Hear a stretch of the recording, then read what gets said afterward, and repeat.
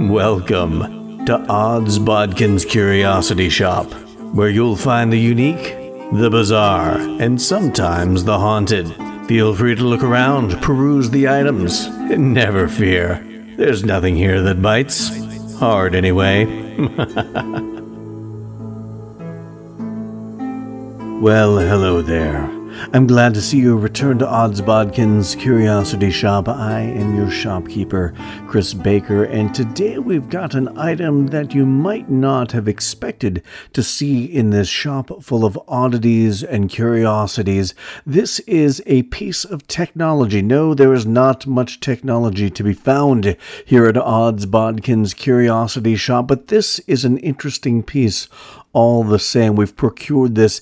It is a vintage iPhone, and I use vintage in the loosest of terms. This is one of the very first iPhones to come out right around 2008. Not much worth of this thing to you and I. Maybe some vintage technology collectors might have some interest in this, but the story behind this particular iPhone is that of one that might catch your curiosity and pique it, if you will. So let's pull out the kinetoscope and take a look at the new Netflix film, Mr. Harrigan's Phone.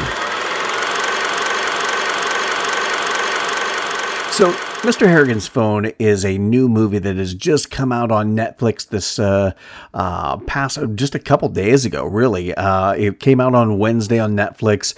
I skipped doing Thursday's show. We're doing this on a rare Friday because I wanted to watch Mr. Harrigan's Phone. I wanted to digest it before I really talked about it, and I wanted to talk about it right away. So that's why we didn't have an episode yesterday and decided to push it to today to give me time to really, mull this over in my head, compare it to the short story, and be able to put out an episode for you. So here we go today. Of course, Mr. Harrigan's Phone is a novella off of Stephen King's book of short stories, novellas, if you will, called If It Bleeds. And it's another one of those collections of Stephen King. He likes to do collections of 4 short stories, or 4 novellas, if you will, different seasons, 4 Past Midnight, If It Bleeds, things like that. And Mr. Harrigan's Phone is the first novella in that collection, If It Bleeds, that came out in April of 2020. And I have to say, this is I love this story in this collection because I think it's a great way to kick off If It Bleeds, and it is classic Stephen King. It's so much about characters and relationships, and then you have these people, these relationships, these characters thrust into a supernatural situation, and how are they going to deal with it? And while I don't think this story has the same outcome as a lot of Stephen King's darker material from earlier in his career, it still has it's still got a King vibe, which I like about this. And when I found out that they were doing an adaptation for Netflix, I thought, oh, this should be cool because I could see this making an interesting movie. When I found out who was producing this and putting this on, you had Jason Blum involved with this as a producer. You had Ryan Murphy from American Horror Story and American Horror Stories as a producer on this. And then when I found out who they had directing it, John Lee Hancock, that is added another level of interest. Of course, John Lee Hancock, not really known for horror or adaptations of horror authors, so to speak. I mean, he did the screenplay for Midnight in the Garden of Good and Evil. He was a producer on My Dog Skip. He was director on The Rookie, directed The Alamo, directed The Blind Side of all things. Snow White and the Huntsman kind of lends itself to fantasy. He wrote that. He directed Saving Mr. Banks. So a lot of diverse things, but things that lend itself more to drama. And at first I was like, oh, that's a wild pick to direct this Stephen King adaptation. But then when I got to thinking about it, I thought, well, no, he's really right up the alley for this particular Stephen King adaptation, because Mr. Harrigan's Phone really is a story that needs to be dealt with from a drama standpoint, even though it does deal with the supernatural and a little bit of horror to a degree. I mean, I use horror loosely in this, but more supernatural aspects of this, certainly. But this is a story about characters. This is a story about people, and this is a story about the relationship between two people, in particular, Craig and Mr. Harrigan. So when I got to thinking about it, at first my initial reaction was, oh, John Lee Hancock, that's a bizarre pick for this. But no, it really made sense. It really was the right choice for this particular movie. Now, I'm going to try to be as unspoilery as possible with this. This is really a movie that I can't give too much away because there's not a lot of twists in this. It's a fairly straightforward movie, but I'll save kind of the spoilery bits. If you could consider any of them spoilers, I'll save them for the end, and I'll let you know when we're going to kind of dive into those aspects of it. But it starts out, it's about this kid, Craig. He's asked to come read stories to a rich billionaire, Mr. Harrigan, in the town of Harlow, Maine. He's asked to come read to Mr. Harrigan a few times a week, do some odd chores, dusting, shoveling snow off the walk. They show it in the movie, but they don't really tell you that's a part of his duties. But in the novella, it goes into that was a part, and he was paid extra for any other work he did while he was at Mr. Harrigan's. But Craig goes, a couple afternoons a week and reads to Mr. Harrigan. And it's interesting, some of the novels that Craig is asked to read to Mr. Harrigan, because it's a lot of novels that probably a kid, I think Craig is 9 years old when he starts reading for Mr. Harrigan. He's a teenager and getting ready to graduate from high school and into college by the end of it. But he's reading things like The Heart of Darkness and Lady Chatterley's Lover and things like that. And one of the things I found interesting about the different books they have Craig reading to Mr. Harrigan, they all deal with corruption and the corruption of people. And I thought that was quite interesting and spoke a lot about Mr. Harrigan's character. And so we're going to kind of talk about this movie through the different characters that we see. And there are a ton of characters in this. We'll start with Craig, who's played by Jaden Martell. He, of course, you know him. He played Bill Denbrough in It's Chapter 1 and 2. While I wasn't a big fan of the It movies, especially Chapter 2, what I did love was the cast. And I loved Jaden Martell's performance as Bill. I thought it was really good. I thought the kids did a really good job in this for what they were asked to do. There were some of the characters in it, the kid characters, that the directors and the writers really kind of changed their personality a bit. But I don't blame the kids. I thought the kids did a really good job portraying, the Losers Club. So I loved him as Bill Denbrough. Of course, he's done, several other things, Knives Out, Metal Lords. But Jaden Martell plays Craig in Mr. Harrigan's Phone. And he is a kid that he doesn't come across as sad, even though he should be. But you learn a lot about him early on in this, that his mother passed away, and he kind of blames himself. And his father, who is played by Joe Tippett, his father seems to be taking it a lot harder than he is. And, of course, it's just... They don't really delve into it too terribly much in the movie, where, you've got this family that's kind of broken to a degree. I mean, Craig and his father love each other. They're there for each other, but it almost feels as if Craig is maybe keeping his dad at arm's length because he feels responsible for his mom's death, and he doesn't want that to happen to his dad. His dad maybe keeps Craig at arm's length a little bit, just because he's so broken by the fact that he's lost his wife. And so there's a lot of complexity, and there's a lot of facets to the relationship between Craig and his father that really go unspoken. There's no dialogue to explain it, but in their interactions with each other and how they interact with each other, Craig and his father, you can really tell a lot. There's a lot of subtext as to what their relationship's like. Very loving relationship, but a relationship that's kind of guarded, it feels. But I love the fact that the Craig character is asked to go into this old billionaire's house and read books to him. And it's really interesting how he handles the material that Mr. Harrigan has him read. And you almost feel as if Mr. Harrigan gets a little glee from seeing this young man read all these horrible things. The horror, like from Heart of Darkness.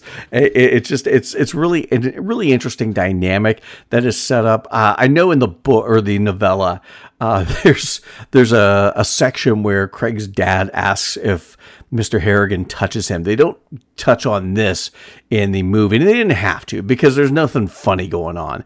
But I like in the book how they handle this. Craig's father asks if Mr. Harrigan touches Craig inappropriately, and Craig says, no, he doesn't touch me inappropriately, and I would hope that he'd give me at least a $2 scratch-off ticket if he were. So it's an interesting relationship that could have gotten weird.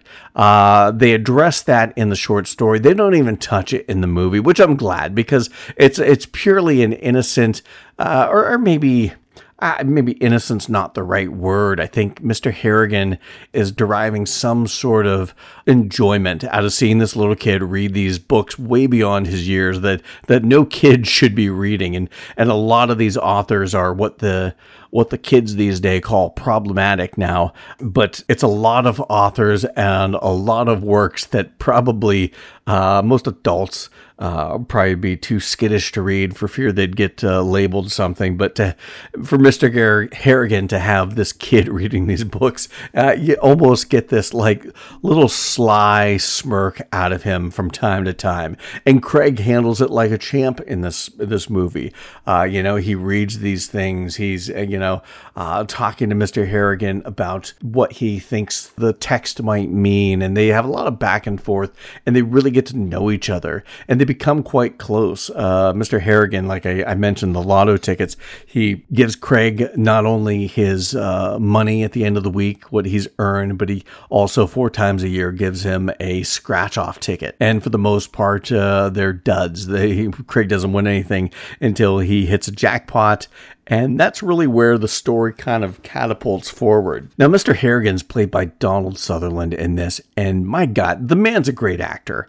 I mean, he's just done so many great movies over the years, and I'm a huge fan of his.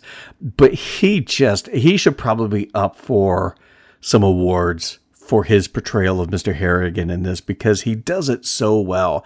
He has this very, it's a slicker version of Mr. Harrigan than in the novella. Mr. Harrigan in the novella is one of those billionaires that, wears ratty clothes, moth-eaten suits, things that, nobody would think this guy is a billionaire if they saw him out in the street. They'd probably ask him if they could buy him a cheeseburger at McDonald's because they thought he might be going hungry.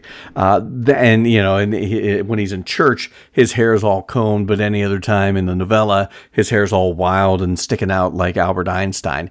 They went with a more slick, a more polished looking Mr. Harrigan in this. Donald Sutherland is very well put together in this as far as the look of Mr. Harrigan, but the way he acts is very true to Mr. Harrigan in the book. He's very good to Craig, but he's also very forthright and matter of fact and doesn't sugarcoat things.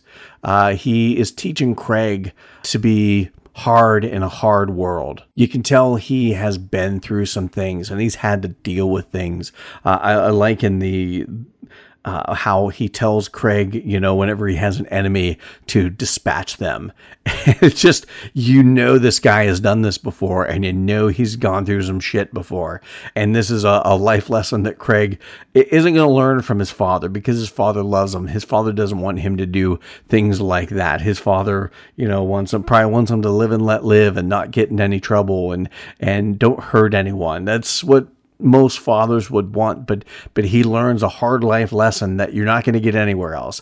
Or actually, he teaches Craig, Mr. Harrigan teaches Craig a hard life lesson that not many fathers are going to give their sons, because Mr. Harrigan is a hard man who has gone through hard times and had to make hard decisions. And that's why this character always has, and I think they even mention, I don't think they really say it out loud in the movie, at least I don't remember specifically. I do believe they say it in the novella, but there's like an underlying danger about Mr. Harrigan. He's the type of man that if he thinks of you as his friend, he will move heaven and earth for you. But if he thinks of you as his enemy, you will be dealt with, and you will be dealt with quickly and severely. And that just, to me, opens up a cornucopia of what sort of backstory this character, Mr. Harrigan, has in his closet. In this movie, most literally, he has a closet full of secrets that you find out about early on. And I almost forgot about it until they talk about it at the end, and it really kind of plays into the connection why Mr. Harrigan chose Craig to be this companion, this friend of his, to come read to him. It really spoke to the heart of who Mr. Harrigan is, and the fact that he did have a heart. He wasn't just a cold businessman who did things maybe that weren't smiled upon by more civilized society, but he did things. He did what he had to do to get by, and I like the fact that they showed a softer side to him, a more caring side, a side with heart. Another actor and another character that is really integral in this, actually there's a couple more. I mean, we talked about Joe Tippett as Craig's father. He does a spectacular job. The character is not, it doesn't have a lot of, I don't want to say agency in this story, but he really is just there as a part of Craig's life, and a part of this life that we get to see of Craig away from Mr. Harrigan.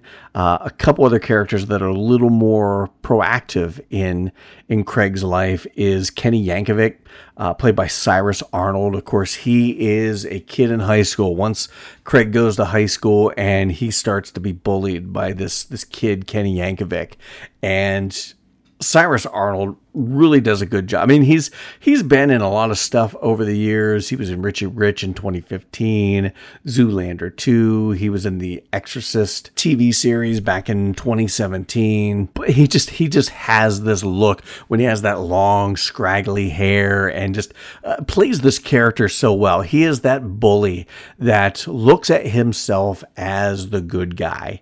He only does things bad. He only hurts you because you're making him, and that's the that's a telltale sign of abuse, and that's probably something he heard from his father or mother, that they're only hurting him. He's probably from a family of abuse, and he in turn turns that on people that he feels he can bully. But the Kenny character, like I said, it doesn't have a ton to do in the story other than he bullies Craig, and he is the target of what comes later. But like I said, I think Cyrus Arnold did a fantastic job as the Kenny character. He made the character interesting. He made the character charismatic, and I quite enjoyed his performance for what little Kenny had to do in this story.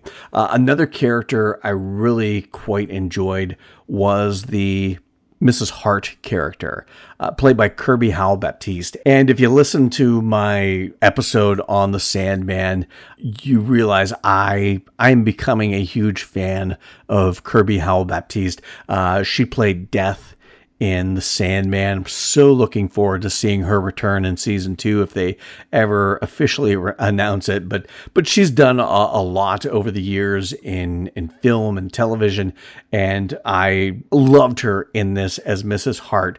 She really kind of portrayed that loving, caring teacher that is looking out for the kids that are being bullied, and she just has a sweetness in this character and a kindness about her, and you really feel the fact that she is important as a teacher to Craig, because while he doesn't take advantage of the times where she is trying to help him and get him out of things because he has his own reason, he understands that she cares, and he understands that she's trying to make high school better for him.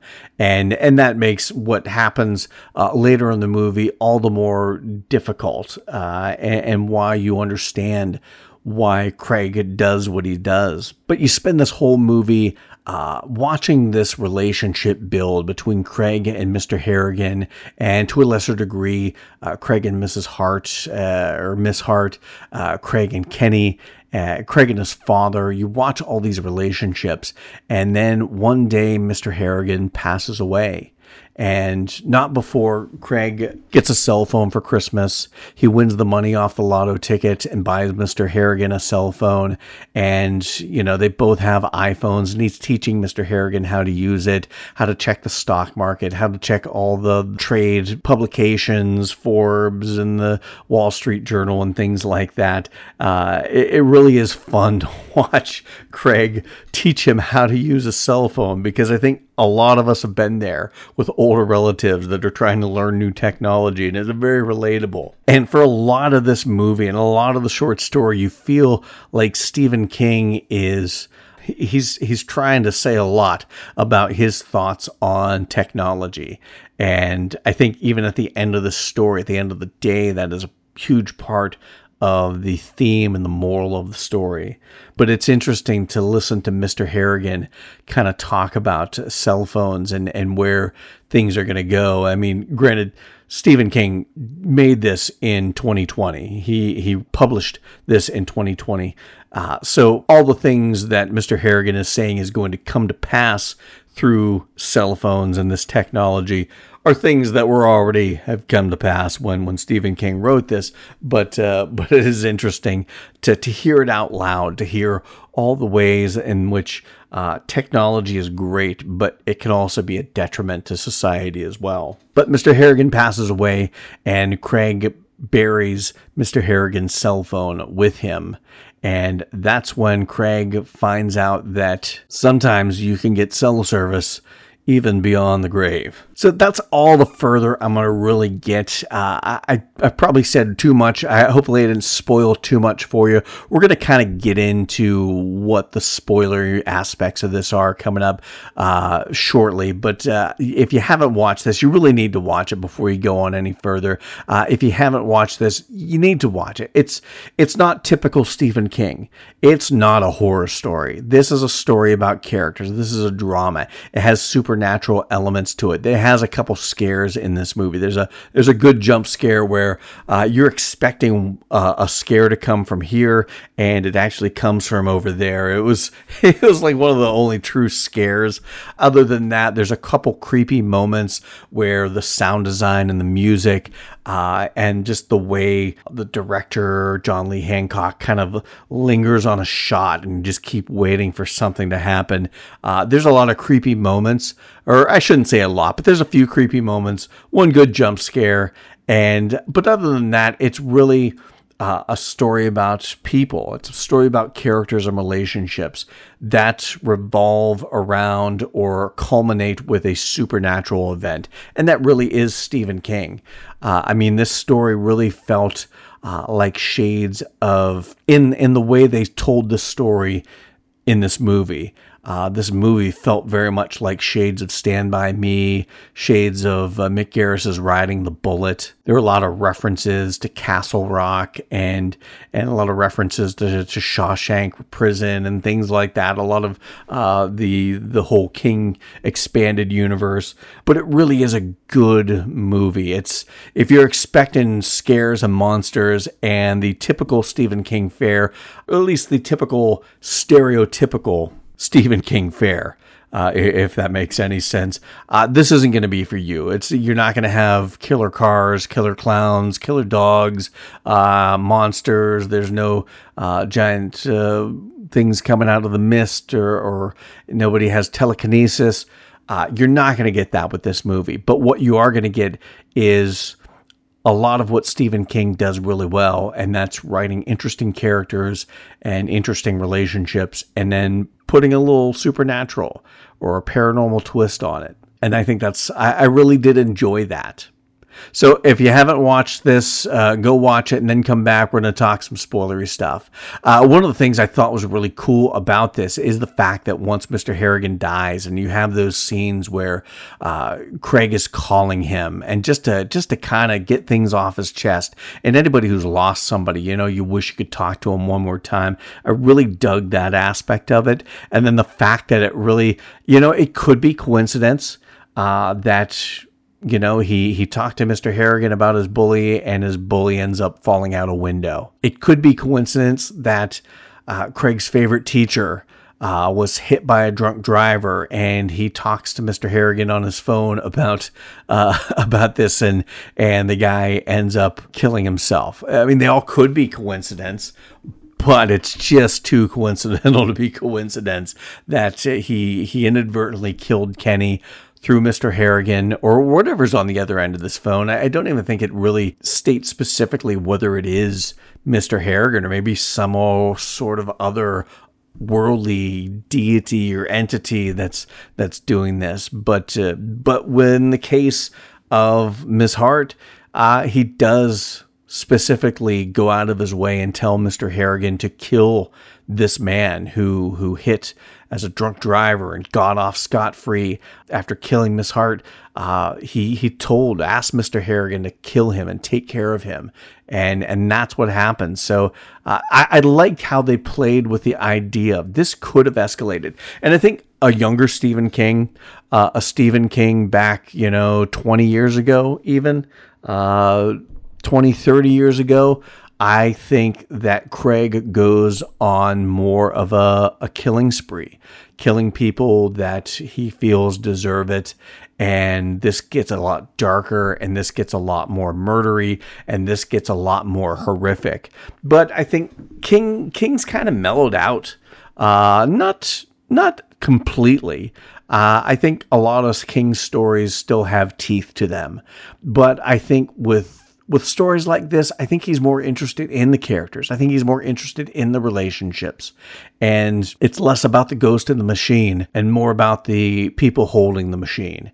And I don't mind that. I like that aspect of Stephen King because, like I said, he writes characters and relationships between characters better than most. And the fact that he does it in a horror or supernatural setting, that's just icing on the cake for me. So I like how Craig really does have a conscience. He's a good kid, and he doesn't go on this murder spree with his ghost killer, taking out all the people that he feels has wronged him. I like how we didn't go that route, and that he does the right thing and throws away his, or at least his old phone that Mr. Harrigan seems to be contacting him with from the grave. But he's not ready to throw out his new iPhone because we are so attached to technology. And I think that's a big theme with this, is King talking about technology and how we kind of let it run our lives. And I think even maybe to another degree, we can ruin other people's lives through our technology. Craig does it by calling Mr. Harrigan's phone in his pocket in his casket and telling him he wants somebody dead, and Mr. Harrigan's ghost goes and makes that happen. But we ruin people's lives all the time by cyberbullying and trolling on Twitter and on all the other social medias, and cancel culture and that sort of thing. I don't know whether King was commenting on that, but that's something I kind of took from it. Not only is technology ruling our lives because we've always got our face and our nose stuck in a cell phone, Googling chicken parm recipes and what kind of shoes Brad Pitt was wearing, when we should be out living life and living a life that is full of interactions with real people and not just people on the other side of a phone screen. So I really did love this movie because I like Mr. Harrigan's Phone because it's one of those King stories that it's less about the horror, it's less about the supernatural and more about the people. But it does have that supernatural element. There's a comment in the movie. The guy that's selling Craig his new cell phone talks about the ghost in the machine. And I could just hear Stephen King hearing somebody use that phrase and talking, and thinking, oh, well, I can't do a Stephen King impersonation, so I'm not going to try. But thinking about the ghost in a cell phone and that machine and how would that affect the person holding the cell phone. I could just see the wheels turning in Stephen King's head after hearing that phrase and this whole story of Mr. Harrigan's Phone coming about. And I dig that aspect of it as well. Everybody always asks where King gets his ideas from, and it's always interesting to hear him talk about where he gets ideas. And it's also interesting to sit there and try to put yourself in his shoes and see where the gears and where the machine started turning. But this is a beautiful movie.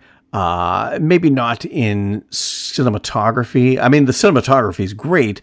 It's Maine, it's overcast, it's very gray, not bright, vibrant shots, but interesting shots. There's a lot of interesting direction.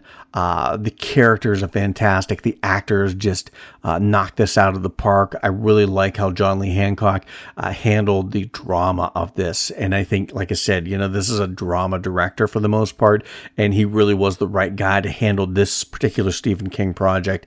And I thought Ryan Murphy, Jason Blum, the producers, all really hit it out of the park with, like I said, the casting, the directing, the sound design, and the score was really good. This was a movie with a lot of heart and a little sprinkling of horror, because when you add that supernatural element, those are the calling cards. That's the hallmark of Stephen King right there, characters and horror. And while this isn't an action-packed adaptation, it is a fairly faithful adaptation. There's a lot of the dialogue that's pulled right from the book. We see a lot of things that are mentioned in the novella. A lot of what happens in the novella, it might not happen or be told exactly how things play out in the novella, but it's all there. To me, this was a really good adaptation.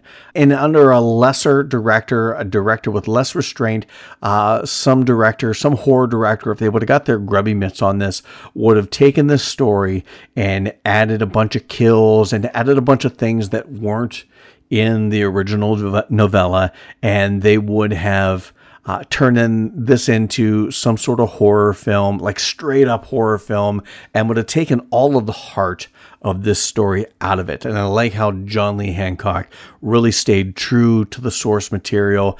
Did it make for the most exciting movie? No, but it made for a very interesting movie. A movie that I cared about. I cared about the characters. I cared about what was going on. Even though I kind of knew what was going on from the novella, I still cared. And my wife, who's not a horror fan, she sat down and watched this with me, and she enjoyed it. And the one scene where Craig asks Mr. Harrigan to knock 3 times on the wall, and you're waiting for those knocks to come, and then all of a sudden the phone goes off with Stand By Your Man.